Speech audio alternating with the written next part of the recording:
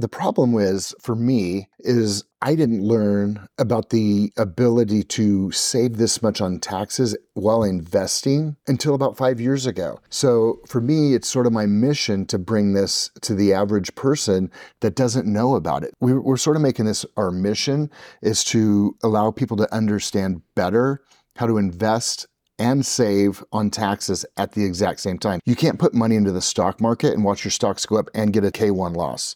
It doesn't work that way. It only works on hard assets like real estate. Listen, too many of us spend most of our waking hours working hard for our money and have little time left to figure out how to make our money work hard for us.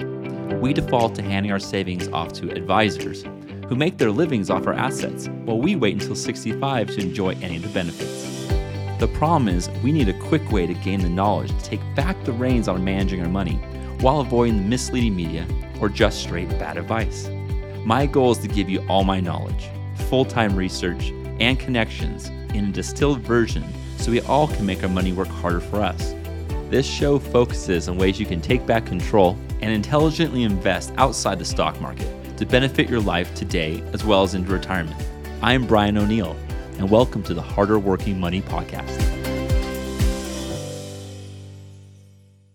Hey everyone, welcome back to the Harder Working Money Podcast. We have a guy I've met for about a year now on the podcast, Mike Guthrie with Pacific Capital, and he's a cool dude that has a good business background story, what you definitely want to talk about. Welcome on the podcast, Mike. Hey, thanks, Brian. Thanks for having me. Yeah, no problem. So our last 10 or 15 podcasts, I've been focusing a lot on people in real estate. And I wanted to get a little more niche down to where I'm coming from the last few years ago, which is business owners that have found some success and now trying to figure out what do I do next, basically.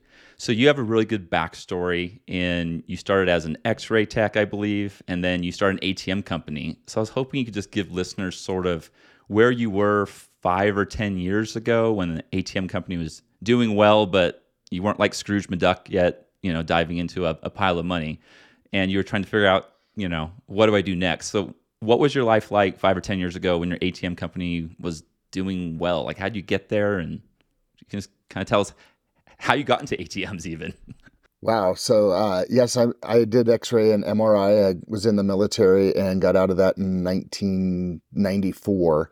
And we started our ATM company in 1996. We bought our first ATM on my wife's credit card. She ended up being the president of the company because of that, because we were only boyfriend, girlfriend at the time. And over the next 27 years, we've grown that from one ATM to a little over 8,000 units, all organically, no acquisitions.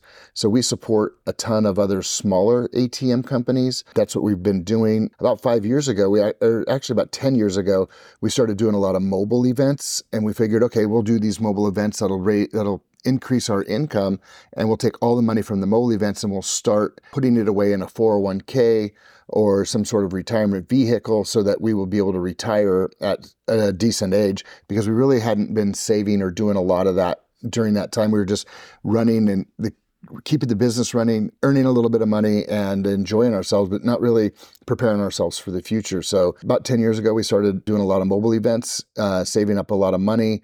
What does that mean?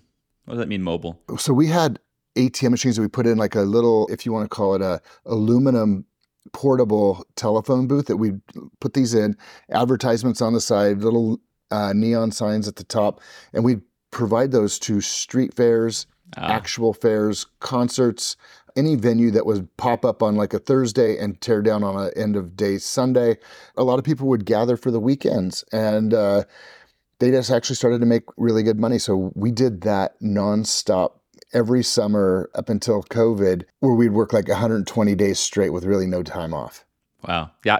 I was just at an event this weekend, and there was an ATM sitting over in the corner plugged in with a cellular connection, I think. And people lined up because all the water trucks and the people that were servicing the venue, because you could camp there, only took cash.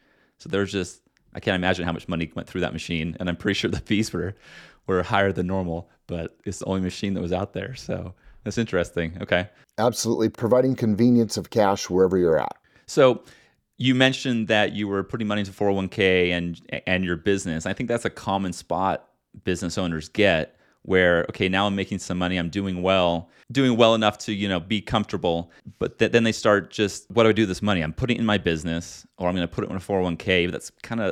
I'm just kind of spinning my wheels now. It's running, it's making money, but do I reinvest it and grow the company? Or, you start getting advised, because you don't really, in my opinion, a lot of business owners, you're not thinking about retirement or savings or investing when you're starting your business. You're just thinking about surviving and just reinvesting and dumping that money back in the company. And that's what I was doing. I had friends that are dentists, they're doing the financial advisor, and they're putting a certain percentage in every year.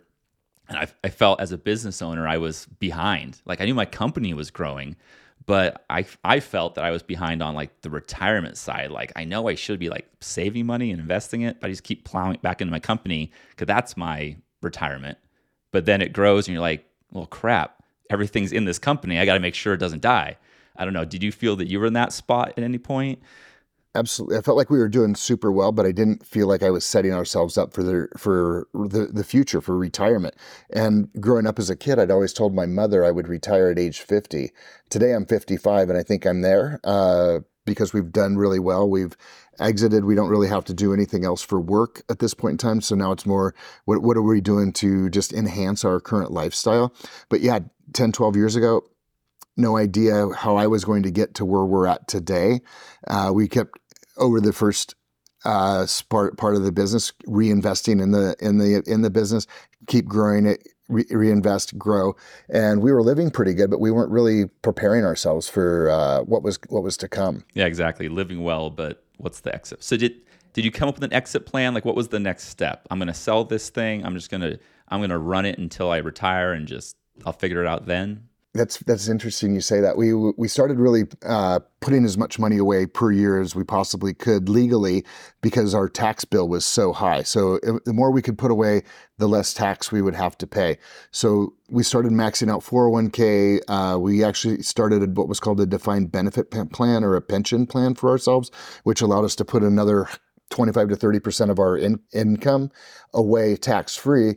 So we actually had a 401k and a defined benefit plan to mitigate taxes, but still that wasn't enough. Kept still having to pay the IRS mid six figures, and it was a lot of money to be given away every single year just because we were making good money. And I never could see myself, how am I going to get out of this hamster wheel and actually get to retirement? So we got our retirement funds up to a certain level, and then we decided, hey, let's start looking at what's next for us. And we always thought, probably similar to you, I'm going to run this thing till it runs in the ground, because everybody was always telling us cash is going away. There's never going to be a need for an ATM anymore. And in the next 5-10 years, we wouldn't even be using cash. And what's funny is today, there's actually more cash on the street, more ATM transactions happening than ever before. And I never thought that was possible. Oh, that's interesting. Yeah, I heard about the ATM business maybe 5 or 6 years ago, and that was the negative side of, oh, don't get into that, because they're exiting because cash is dying, and you're catching a falling knife. Obviously, that hasn't come true. No. And at the event I was at this last weekend, there was a lot of cash still flowing around. Okay, so I kind of had the same thing. I started looking outside traditional investments when my tax bills were just starting to get bonkers in California, and my CPA was. He's like, oh, let's do tax planning. And I would call him, and he basically just prepared me for how much I had to pay. Stuck with them still until I joined the groups that we're in. I realized that CPAs are not all the same. Did your CPA start advising you, like, hey, you need to look outside what you're doing and get into something that has more depreciation? Or was it the other way around? It was the other way around. We actually told him, and when we actually got into multifamily real estate and investing as a limited partner, because I wanted to learn it from the inside out. So I figured if we put money into people's opportunities, we could actually get them to give us answers to a lot of the questions we had in regards to that investing. And we actually shared this information with our current CPA at the time. And he's like, oh yeah, that whole investing in multifamily and the depreciation really works great against your taxes. And it's been getting a lot of traction over the last 10 years. And we were just like mind blown. We're like, you've known about this for 10 years. I'm bringing it to you. And you're saying, oh, that's a great idea. I've been paying you forever to advise me, not me advise you. And so literally, and what the funny part, he was my neighbor. He lived Oh, 2 doors down from me in the same development. And we had to let him go because he was he was the right guy to get us to a certain level, but he wasn't the right guy to take us to the next level. yeah, it's a perfect statement because, like, I would say my guy was the perfect guy for a simple, traditional business, small business that doesn't have a lot of assets, and you're not really in that high tax bracket. So you're kind of just wandering down here, and you're doing kind of the standard stuff, and that's what he's sort of used to, and did a lot of personal returns and not business returns. And then once we started getting more complex, and I really noticed it during COVID, because COVID basically blew the minds of all your CPAs and your tax people because of all the tax stuff that came out. And that's when I realized that, like, oh, yeah, this is a lot of work for a certain CPA firm. And I would say it's not that they're bad people. They just, they have to specialize, and they choose to specialize in the basics, or you can specialize in some of these advanced areas. So yeah, that's interesting. So now you're on to moving into a new CPA. You're going more advanced. You're investing in things that have depreciation. Where do you go from here now? We actually exploded in the depreciation side. The good news is we had a lot of income. The bad news is we had a lot of income. So we had to figure out how to actually place it appropriately. So we actually started getting into multifamily quite heavily. I think my first I'm in 29 deals at this point in time, but I think my first 4 or 5, I put $50,000 a piece into them, getting to know the sponsors and the syndicators that are doing the opportunities. And I was like, this is going to take forever to deploy the capital we needed to deploy. So then we doubled it. We go, okay, we'll put in $100,000. And that was probably good for the next 4 or 5 deals. And then that just really wasn't getting it done. I'm like, I'm going to have 90,000 deals. That's just exaggerating a little bit. Yeah, I'm going to yeah. have so many deals to monitor and so much stuff to track. So we continued to level up our investments. And that's when people came to us, and we'd been doing this for a little bit. People gotten the knowledge about how these things actually work and how they function. And that's when some people came to us and asked us to actually be general partners and syndicate with them and help them raise some money. And they figured if we have this kind of money to put into deals, maybe we know some people that could put money into deals also and help raise those funds and become a general partnership. So not only are you making a little bit of money on the limited partner side, putting your money in, I was making money on the general partner side, and it was actually eradicating my complete tax bill. I have not paid federal income tax for the last 3 years in a row, and I'm hoping this is going to be year number 4. Okay. And to clarify to business owners that are listening and things like that, Mike likely holds a real estate professional status, which basically means his primary job is in the real estate industry. It doesn't mean he's a realtor, but it means that his primary duties and what he does for, his job is in the real estate side of it, is a simplified way of putting it. If you're the main business owner of your business, you can't also be a real estate professional status. So, Mike, do you mind just mentioning how you work that? Some people do it they have their wife become the person that manages their investments or in the real estate. You guys did something similar to that, but the opposite, I think. We certainly did, and I think we've had this conversation before, but yes, we were both making great salaries on our ATM company, and for me to become a real estate professional, I needed to make more money in the real estate side and spend more time there. And since my wife was the president of the company, we just moved my salary to hers, took me to zero, eliminated me from the payroll of the ATM company, and I became the real estate professional. So all of my K1 losses as a real estate professional offset my wife's active income. And when I mean active, like W-2 income, my losses actually work that way because I have the designation of a real estate professional, and almost anybody can. And there's a number of my investors they're stay-at-home wives while their husband's out making a bunch of money, and they've become real estate professionals also, so that their limited partnership participation in multifamily is offsetting their own taxes at their own home level. Yeah. And so to clarify it, I mean, obviously you said it pretty well, but to go to a 6th grade level, basically, if you have a W-2 income, that's your active income, it's your active job. And tax code basically says that if you do investments, that's passive. So if you have passive losses, which doesn't mean you're actually losing money, but means some depreciation flowed down from your investments, that you can't take that negative depreciation on your passive income and have it negate your positive income on your active side for most people, except for real estate professionals. It doesn't mean that if you don't have real estate professional status on you or your spouse that it can't help you.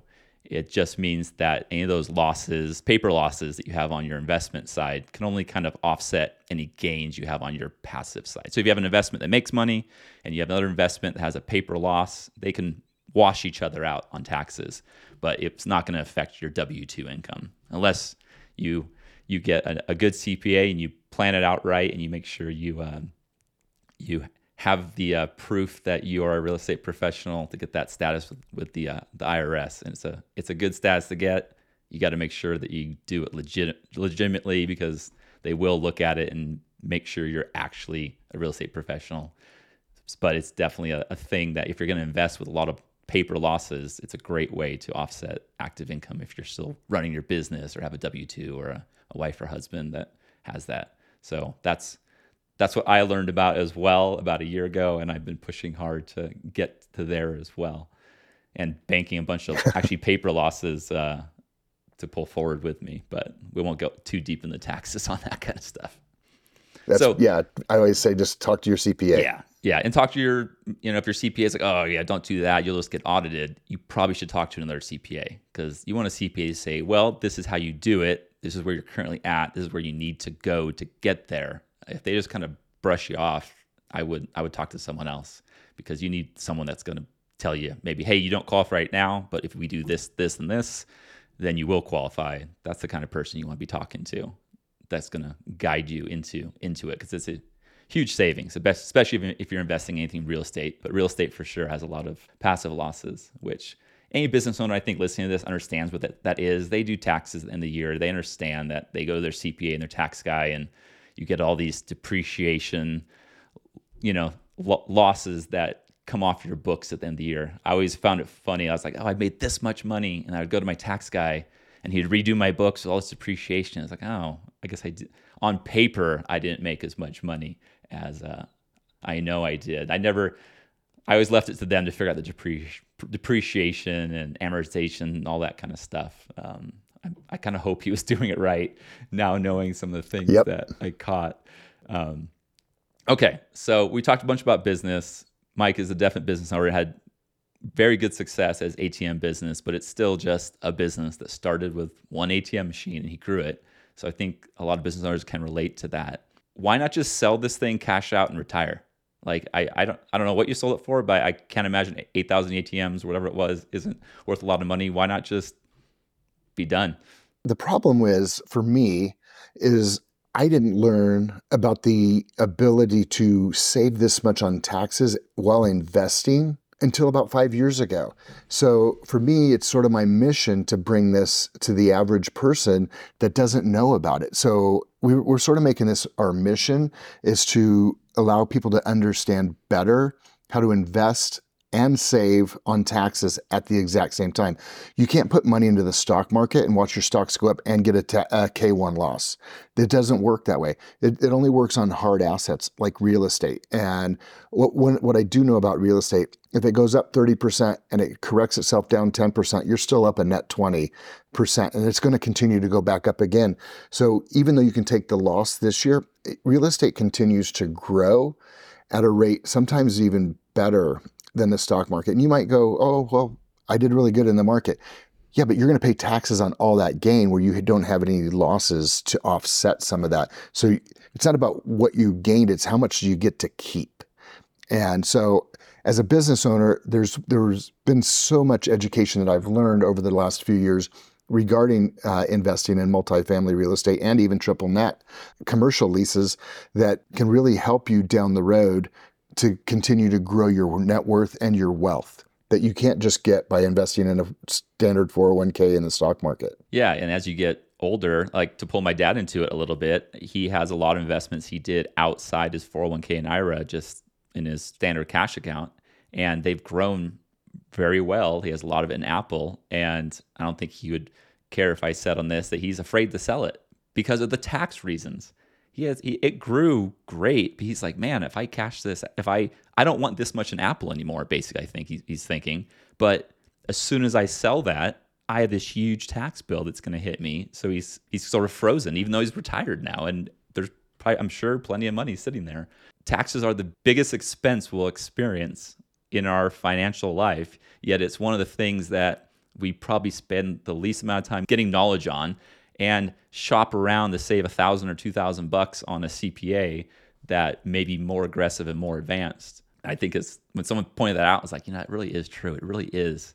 I think it's put into our head that you can't really do anything about it, and it's kind of just, it is what it is. And there, you have a home office exemption, some small little things you can do. There's not much you can actually do.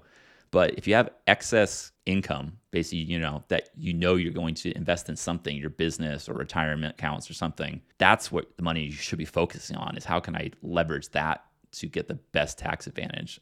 And I think that's what I've learned as well in this group, is that it really is any asset investment that has tax advantages. Basically, the government wants you to put money into it and has depreciation attached to it. And you can turn it quicker. Like my dad would be a perfect example. It's been sitting in Apple for a long time, but there's no way he can really pull it out and not get hit with those taxes. Where in real estate, there's a lot of depreciation and recapture and 1031s, all kinds of different ways you can maneuver the tax code. And it's worth learning about. So there's a way to just start stepping some of it out so he can actually see the benefit of what he did years and years ago by investing in Apple. And yes, it's probably he's going to have a capital gains tax. But the one thing my CPA told me when I pulled all my money out of my 401k and put it in a multifamily, he goes, it's better to pay the tax, a little bit of tax today if you don't get enough K1 loss, than tomorrow, because the tax rates are never going to go down. They're only going to continue to go up. So it's going to be cheaper today than it will be tomorrow to start pulling some of those funds out. So that's not advice from me, but that's advice from my CPA. And the one thing I always like to ask him, I'm like, can I write this off, or can I do this? My question to my CPA is, how do we write this off? Because this is what I want to do. How are we going to structure it so that I can write off what I'm doing? I mean, I'm on vacation, but I'm working. So this vacation rental that I'm sitting in is now a business expense. So I can go on vacation and I write off my vacation because I'm actually doing a little bit of work here. That's how the wealthy continue to get wealthier, is they figure out ways to how to make their basic life experiences a tax reduction. So there's all sorts of ways to do it. You just got to ask your CPA, how, not can I, but how do we do it, and how do we do it the right way so that we can actually write this whole thing off? Yeah. How do you write it off? How do you document it? How do you pay for it? What do I need to kind of keep track of? I think some people have this fear of, if I get audited. Well, if you're doing it right, the way your CPA said to, there shouldn't be a lot to really worry about if for some reason they come sniffing around asking, hey, what's with these VRBO rentals? Be like, well, here's the receipt, it's on my company, here's the notes, here's the podcast I did, here's my calendar showing what I was doing. Like, your CPA will give you a plan of how you sort of just structure things. So if anyone comes asking, you can prove it. You shouldn't not do it for that reason. I think that's what probably the IRS has kind of put in everyone's head is don't even attempt to use the tax code aggressively at all, because we're going to come knocking. When realistically, I mean, the people I know that have ever been audited, they're super sloppy. They're doing illegitimate stuff and they get caught. Most people that I know that maybe got audited, they just, they asked about meals and entertainment expenses, and they showed them all the receipts, and the name of who they talked to was on it, and the IRS went away because they knew there's nothing there to go dig in. It's the people that put planes and, Jaguars and all these cars and whatever, onto their taxes, which you can totally do, but they do it the wrong way and then get caught. So we could do a whole segment on taxes, and I'm going to bring a CPA on here, an aggressive CPA on here at some point to go over these things. But the point is, business owners, if you got $50,000 that you're making above your living expenses and things you want to do, and you're like, I don't want to put it in my business anymore, start investing it in things that are tax advantaged. And it's basically going to have to be real estate, or oil and gas is one as well that I do. But stocks aren't getting you any advantages. I don't want to push my tax burden forward. Imagine what it's going to be like for me in 25 years with taxes, with the way things are going with the debt. Like, it's going to be a disaster, basically. They're going to go after anyone that has any money. And do you really think that your Roths are going to be protected in 25 years? They could pass a law and completely remove that. So I don't know. To me, I'd rather pay taxes now. It's my money. It's my assets, and going forward than pushing it forward. But that's just my opinion. But all depends how you think the economy is going to go. But trajectory, basically, not economy, excuse me, the financial system, money supply. This isn't a new thing. It's funny. I remember being in high school in an economics class or a social studies or something like that, and they showed the national debt, and they had the graph, and it went like peaked way like 20 years down the road. And I was like, oh, well, we'll fix it before we get there. And literally, it is now, and it's exactly what they thought 20 years ago was going to happen, because they haven't done anything to fix it. So we're getting totally sidetracked here. But so now let's talk about what Mike is doing now. So, okay, I had to jump in here real quick. I hope you're loving this interview as much as I am. To get all our content and stay up to date, make sure you follow us on social media under Brian_O'Neill_investor on Facebook and Instagram. And also remember to follow this podcast if you're listening to an audio. And if you're on YouTube watching the video, make sure you subscribe to this channel. Okay, back to the interview. You have people come to you, business owners. What sort of assets right now are you raising money for? What's the pain points people that invest with you come to you as? Are they like, hey, I just really need to get my taxes down, or I need to put this money somewhere. What do I do with it? Like, what's the biggest draw for people that are giving you money to put into these investments, and then where are you advising people to put it? Like, what deals are actually working? So the biggest draw for people to put money into an opportunity today is still tax eradication. We just raised money on a triple net lease, which is a cash flow asset that's got a lot less tax benefit. And most people didn't want to get into that because the tax benefit wasn't as high as if we go into a multifamily asset. Like a multifamily asset, you can get about still 65, 70% of the amount of money you put into the deal as a K1 loss for year one. The triple net lease, it's going to be closer to between 20 and 30% of what you put in is going to be your tax loss. So you invest in the different things for different reasons.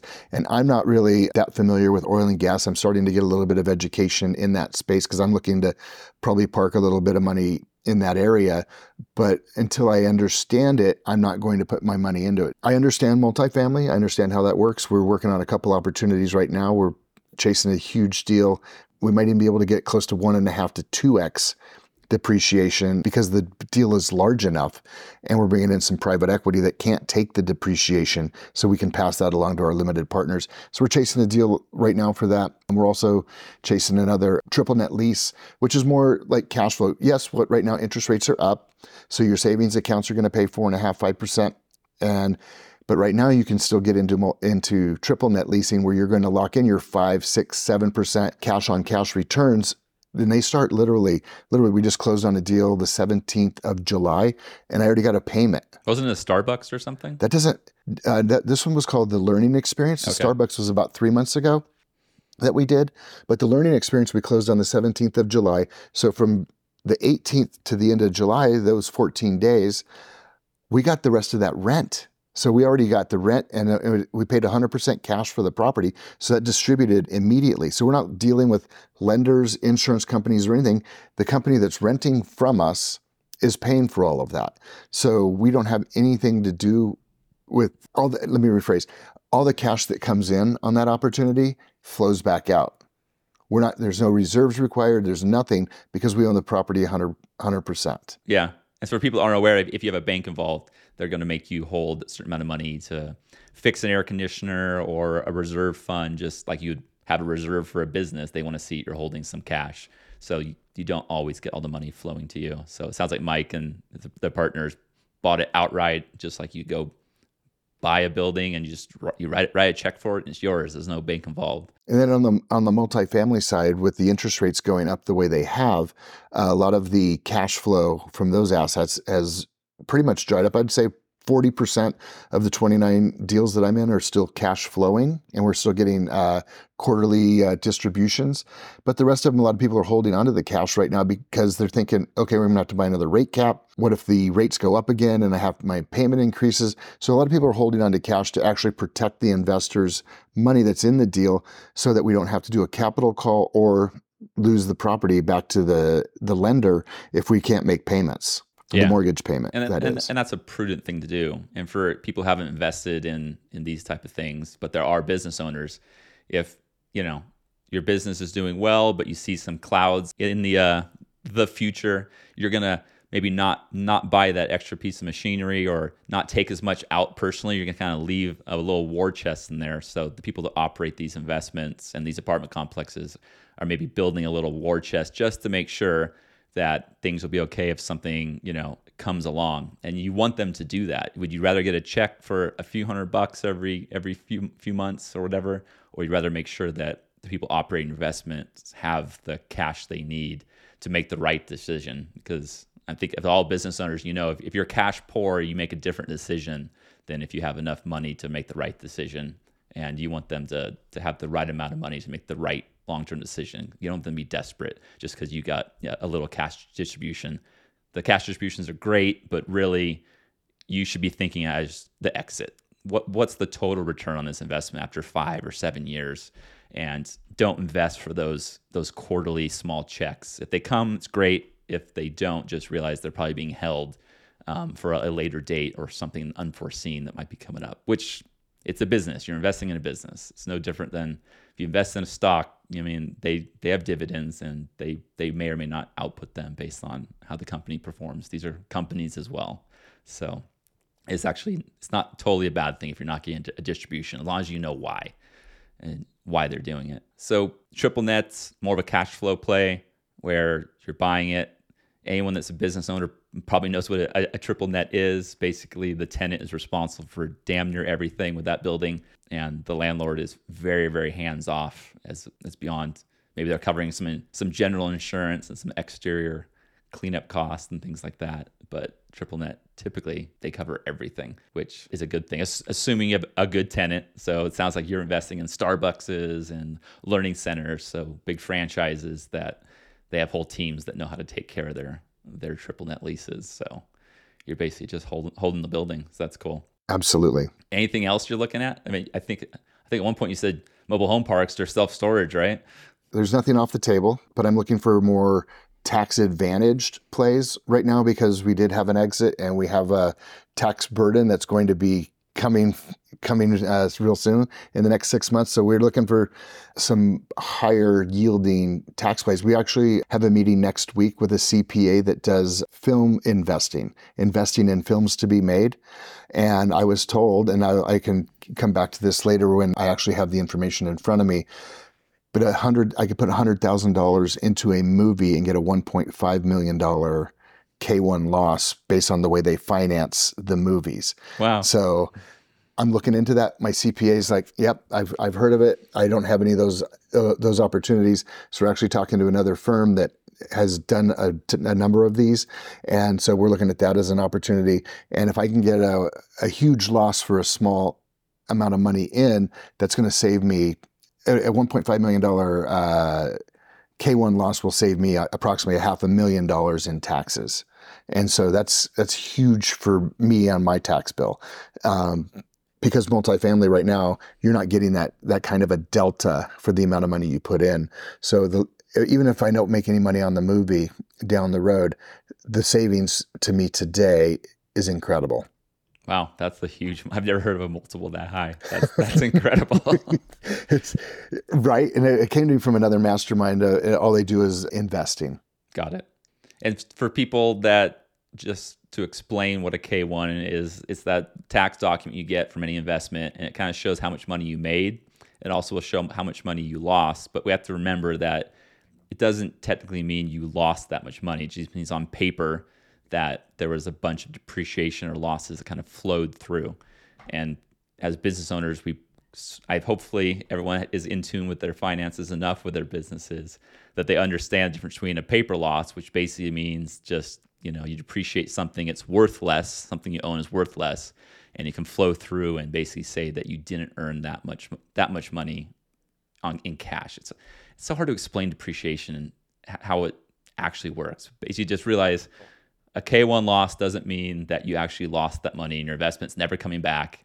It just means whatever asset they bought got depreciated and it's flowing down to you. It's a good thing. It's a good thing to have a loss, assuming the investment is a good investment. Yes. Obviously, you don't want K1 losses that they're literally just losing money forever, but typically it's attached to an asset. So it's a good thing to have. It will affect your income. If it's what I ran into actually when trying to get a mortgage, is that sometimes you have to go to the right bank to have them realize that, or their underwriters will underwrite it knowing that, hey, that's not actually a bad investment. He's losing money on this. These are just K1 losses that are coming through. It's kind of funny. I had to change banks because of that reason, because they just didn't know. they couldn't understand why I would be investing and losing all this money. It's like, no, you guys, it's a good thing. It's a good thing. But anyways, would you keep reinvesting in your business like you did before? Like every other year, we would reinvest in new vehicles for the business because I needed a truck to pull our trailer. So every other year I'd get a new truck or whatever, because you could actually depreciate the truck all in 1 year and write it off on your taxes. So we were using almost every angle we could in our business to elevate the business and make sure it was safe and secure and take the biggest tax advantages we possibly could legitimately in the business. So I always reinvest in what I do. I just think I reinvest in my education on a regular basis so I can be around people that know more than I do. So then if I come into certain scenarios or situations, I'm not going at it alone trying to figure it out by myself. I try to find people that have gone before me and learn from their mistakes so that I don't create the same mistakes moving forward. So I'm always reinvesting in my personal education. So that I think that's a good thing. And reinvesting in what you're doing is always a great opportunity to learn more and grow faster in your business. Yeah. I look at what I've spent in the last year and a half on masterminds and seminars and groups like that. And I wish I had done it earlier. They're big numbers. And when you're first doing it, you're like, oh, I'm going to spend tens of thousands of dollars on this. And like, how is that a good investment? Basically, I should go put it in stocks or something or go have fun with it. If I had done some of this stuff 10 plus years ago, it would have more than paid for itself. And the knowledge I had around taxes, I probably would have done different investments. I wouldn't have maybe started one of the companies I started. And instead, I probably would have taken that extra money and gone this direction earlier. And I still would have invested in my company. I would have known I had a different option as opposed to, I don't know what to do with this money. I just need to keep growing this company. I need to keep growing this company and make more money. It's the only option I have. This is all I know. As opposed to, okay, maybe I'll split that number in half. Half I would grow my company with, and half I'm going to go in an alternate direction, buying real estate or investing in different ways. And I think that's the biggest thing I'm trying to push out there to business owners that were like me, that had hit that success point, and now we're trying to do I double down? Do I start another? So I ended up starting multiple other companies. I was trying to expand my income and diversify, and ended up just building more companies that I was locked into, making sure they succeeded. And that's why I asked, would you continue to reinvest in your company like you did if you knew what you knew today? Or would you maybe not have invested all the money back into it and peeled some off to go another direction? I feel like a lot of business owners, you love your company, but man, that is your only thing, and you're screwed if you don't keep it alive.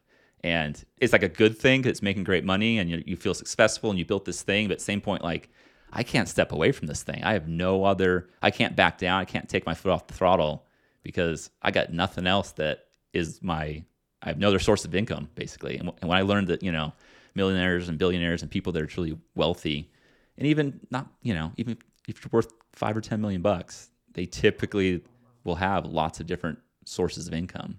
And that's something I wish I knew 10 years ago. So me too. Yeah. Some of the millionaires and billionaires that have been in the same room or spoken to groups like we've attended in the past, they always have 5 to 7 to 10 different sources of revenue. So they're not always dependent on one, but they always have their one main thing that got them to where they are. But then once they got where they're at, they've figured out, I have to diversify and figure out how I can take what I've made, put it into other I'm going to call them investment vehicles. So then those things are making money while you're still making your regular money. And that's how you really start to multiply your wealth. You don't multiply your wealth by putting it all into a savings account, making 1/10 of 1%. I mean, even at Chase today, and I'm a Chase client, their regular savings that's attached to my checking account makes 1/10 of 1%. I'd have to go to their investment advisors to move into a high yield savings to get the 4.5% I should be getting on my savings account. So I literally have no money sitting in a traditional bank account anymore. It's sitting in high yield savings or some sort of a federal muni thing where I'm getting tax-free income from it. And so they don't teach you that in school. They teach you to save your money, put it into a 401k. One day you'll retire. And if you Google the benefits and the discrepancies of investing in a 401k, there is so much information out there. The 401k was created to help Wall Street make more money. It wasn't created because the government cared about you. They gave you the benefit because Wall Street bombarded Congress to create this tax-free vehicle. You can put money in tax-free and we'll grow it. But at the same time, all these people on Wall Street that are managing them for you are taking fee out of it. And it's an amazing way to get money out of your business and a tax benefit. But it's also a way, if you do it the right way, you can actually take that 401k and invest in things you want. But you can't typically do it when you're working for a huge company because their 401k goes into a specific plan. That's probably a topic for a whole nother podcast. But I continue to invest all my funds and I invest in myself. And I wish I'd have done that sooner. I'm 55. I didn't start investing in myself and my future education till I was 50. So for now, if anybody asks me what events I go to, who I look up to, who I want to educate me to level up, I'll tell them because I want them to be able to go to those same sources at a much younger age. So then they're further ahead when they get to be where I'm at in my age. What would be one you would suggest? Like if you're listening to this podcast and you're like, okay, I'm listening to a podcast, but I want to go to something in person, right?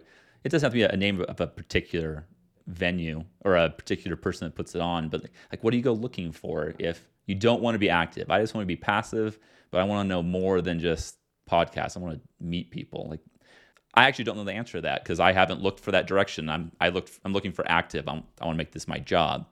But if you're just passive, you can still go to those events, I guess. You can still go to those events. I look up personal development. I want to learn from, you can Google who's the best at X, who's great or who's had very great success in multifamily investments, who's had great success in triple net leasing. And not that you need to work with them specifically, but go listen to what they say. And then your friends or family that are doing these sorts of investments or people you find that introduce these to you, are they saying the same things that the gurus that have been doing it or have gone way before are saying the same things? So it's not necessarily a name or a thing, but it's just getting the education and learning what to look out for so that when you do put your money into an opportunity, you know the person you're putting it with and you trust they're doing it because they're doing it the same way the others have done it that have gone before. Yeah, that's true. If you just, it takes some time, but if you research, listen, you'll start hearing the same messages over and over again. And that's usually the right message. If there's some outlier guy, it kind of makes sense. Like you'll also hear multifamily versus single family, that argument as well. But it's pretty consistent, I would say, as far as what the advantages and disadvantages are. They'll say single family is hard to scale. They'll say that it doesn't have the efficiency side of it. The pro sides of those people say it's easier to get into. If you want a job, you can you can do single family if you want to deal with that. I haven't really heard anyone that is pro single family. If you want to scale it, have you? There's a few guys out there pushing that. There's a few guys out there that push it. They're doing it on a scale of a huge 2, 3, 4, 500 homes, and they have a whole team and they buy in specific geographic regions. It's not you can scale a single family portfolio all over the US because there's no way you can have somebody renting and maintaining those properties for you on that kind of a deal. So it's more regionalized. Just find your a standard metropolitan area and you could probably go 20 miles in that circle and then you buy 10, 15, 20 homes and that's probably something you could manage and that could be your full-time gig and you could become the real estate professional doing it that way. And that might be easier to get into. But once you get over a certain number of properties to get bank loans for this, you have to actually put them into an LLC and make it a commercial kind of an opportunity. And so the lending becomes a lot different. Yeah, that's true. That definitely is true for single family, because they're still looking at you when you're buying these single family investment properties. And then once you, like you said, you get to a higher number, now they're looking at you like as if you were buying an apartment complex as a commercial loan. So why don't you just go buy the efficient apartment complex anyways? So Right. cool, Mike. Well, it was great to hear from you, and I love having business people on here, and I'm going to do more of this for sure. Is there anything else you want to tell people, or definitely how they get in contact with you and your company? Absolutely. So for me, for 2023, 2024, and 2025, the thing I want to be the most is I want to be available. I have friends that are in this business that you can't get a hold of because they've gotten to be so big, but I always want to be the one that you can get a hold of me. So my words are, I want to be available. And to prove it, I want to give you my cell phone. It's 509-270-6701. You can text me. We can always hop on a call. If you want to learn more, if you want to get into the ATM space, you want to learn more about multifamily investing, triple net lease investing. I'm going to know more about oil and gas probably in the next 60, 90 days because I'm really starting to dive into that. So that you can always text me at 509-270-6701 and we'll hop on a call. Or you can, if you want to do a different way, we can send me an email, Michael, Michael, at Pacific, like the ocean, Pacific Capital LLC.com. That's Michael at Pacific Capital LLC.com. Awesome. Thanks, Mike. Yeah, we'll put in the show notes. And for people that don't know, like Mike is connected with a lot of good operators, and because he raises money, he can say yes or no to a lot of people. So it's always good to the person that raises the money. The person with the money has the power, basically. So Mike is known that he can raise money for deals. So he can basically say, I want to raise money for that good deal, but I'm not going to raise money for that one. He's in demand, I guess you would say. So when you're in demand, you can pick better deals. So that's my little pitch for Mike for sure. I've only known him for about a year, but his name always comes up, and he delivers, so people want to work with him. So he gets to basically pick who he wants to work with, which is a great spot to be. And I'll be there someday. But Absolutely. Awesome, Mike. Well, thanks for coming on. I think you add a lot of value to business owners for sure, and we're going to tilt this podcast a little more this direction. So have a great day, dude. Yep. Appreciate it. Thank you so much. Take care.